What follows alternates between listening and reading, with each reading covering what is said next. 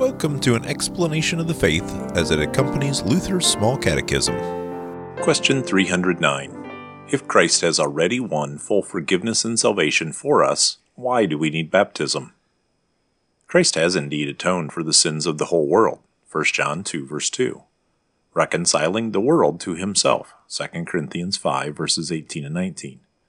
Through baptism, he gives to us personally the forgiveness of sins that he acquired for all of humanity.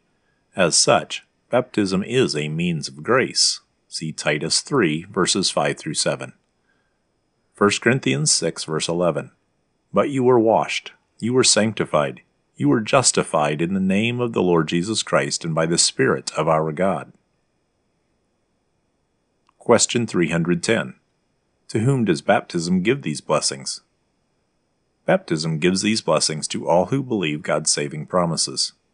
Faith does not make baptism what it is, but it is through faith alone that we receive baptism's blessings.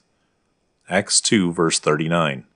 For the promise is for you and for your children, and for all who are far off, everyone whom the Lord our God calls to himself. Read Acts 16 verses 25 through 34. Faith and baptism are put together in the account of the jailer and his family. Thank you for listening to the explanation of our Christian faith as found in Luther's Small Catechism, brought to you by St. Luke's Lutheran Church in Oviedo, Florida.